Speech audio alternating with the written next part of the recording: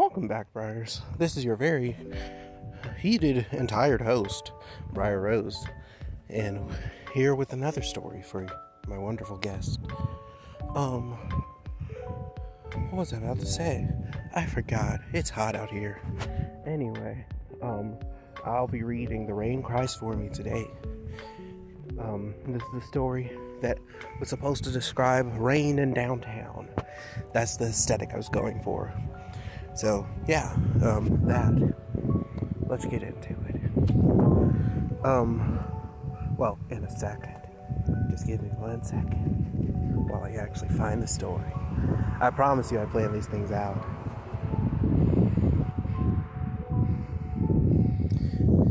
Anyway, how are y'all doing? Well, y'all can't answer, so never mind. I'm gonna just assume y'all doing good.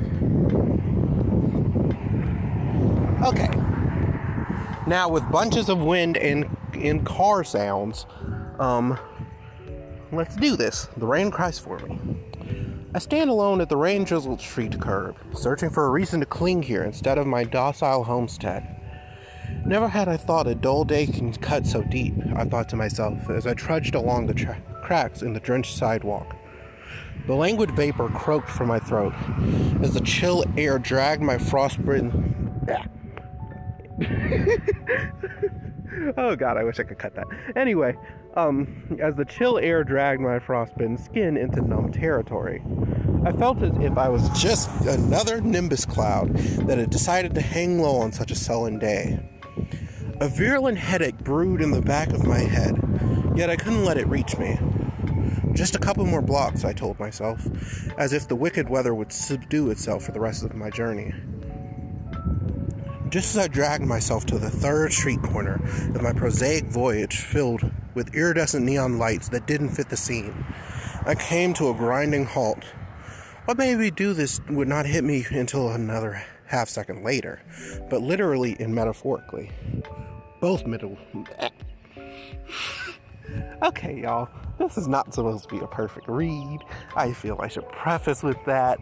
It's your host, Briar Rose, who's known to be, a little bit not the best at anything. Well, I mean, anyway. Where were we? Both literally and metaphorically. A rusted Burgundy pickup barreled itself down the road at breakneck speed.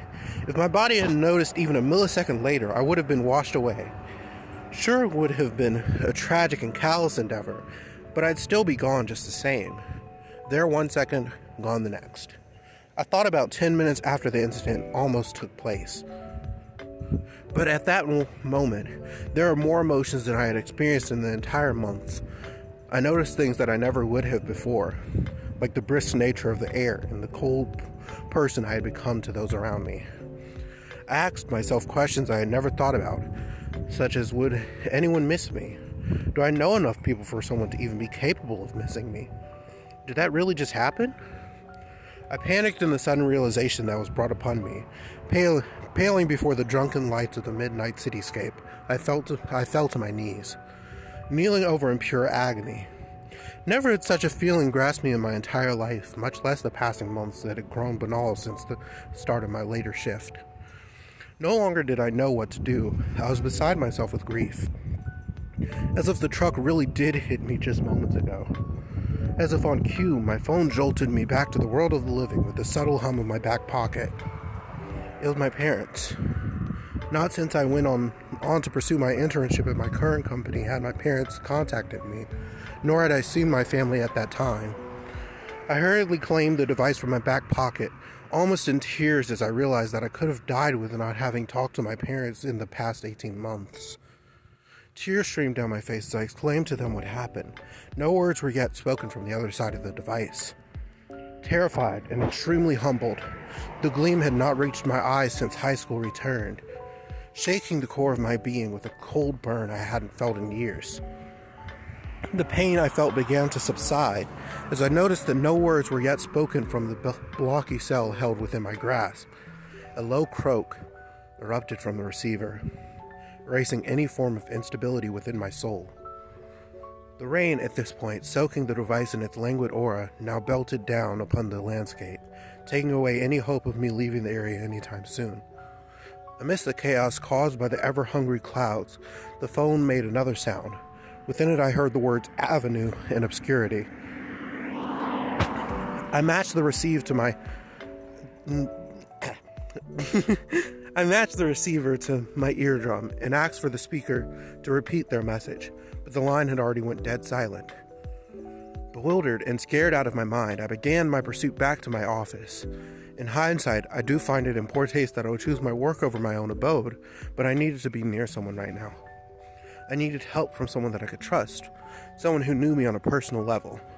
This person would turn out to be the favored late-night attendant at the front desk, Patty Russo, an associate of mine from my high school days that I frankly trusted with my life. The year was 1966, and Patty and I, being seniors ready to jump all at the freedom and opportunity that comes with adulthood, were quick to skip classes we didn't need. One day, Miss Hutchison, our English teacher, caught us on our way out the door, leading to hours of detention that I would give my arm and leg to not have attended. I started up the rusted staircase that led to the only functioning bathroom in our school, not knowing that I would interrupt something so virulent and vicious. I loudly rushed into the restroom, thinking that since Patty and I were two of what was at most 10 students attending detention that day, the loo would be empty. What I walked in on was more than disturbing. What I later believed to be an occult, was currently crucifying a goat onto what could only be perceived as a portable shrine. I stared in shock and horror as the cultist turned towards me with hooded robes. Never had I felt so alone and surrounded. And never did the author, Briar Rose, think about why someone would be holding a cult meeting in a bathroom. Anyway, the worshippers rushed towards me with rusted blades that were soon sure to run me ill. I darted out of the enclosed space and into the eerie halls that beckoned me with their freedom.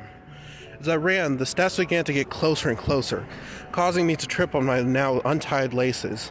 The finality of it all sunk in just as the narrow mist of the truck did, and caused me to panic and cry out in vain of myself. If it weren't for Patty calling out to me with the teacher and security behind her, I might as well have been 6 feet under.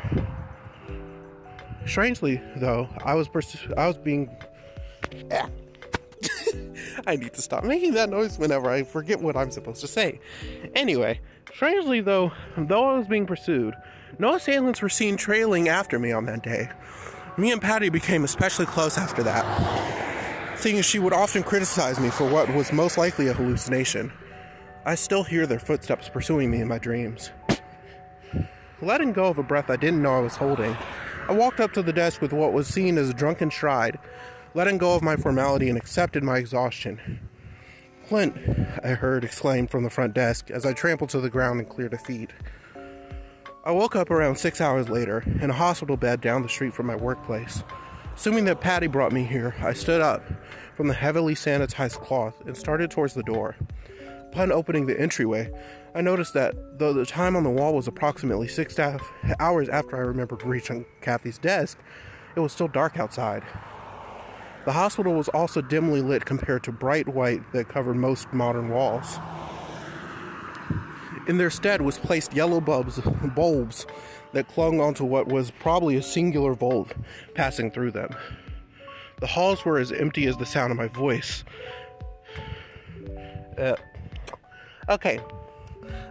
Sorry. The halls were empty as the sound of my voice echoed throughout the facility. Hello? Hello? Anyone here? I bellowed as I made my short journey to the attendant's desk near the elevators. My loud salutation was met with an even louder cacophonous screech that felt as if it tore my eardrums apart. I, being translucent and frail at the time, stumbled against the railing as I was nearly incapacitated. Reminiscent of a pious orchestra, the symphony of terror protracted throughout the next minute. Once my eardrums were relieved of the auditory nightmare, I almost doubled over in realization. That was an alarm. That's the end of our second story. Lots of errors on my part, but, well, not errors, fun. we're going to say for the sake of my podcast. Anyway, thank y'all for listening. And I really hope that y'all enjoyed that story.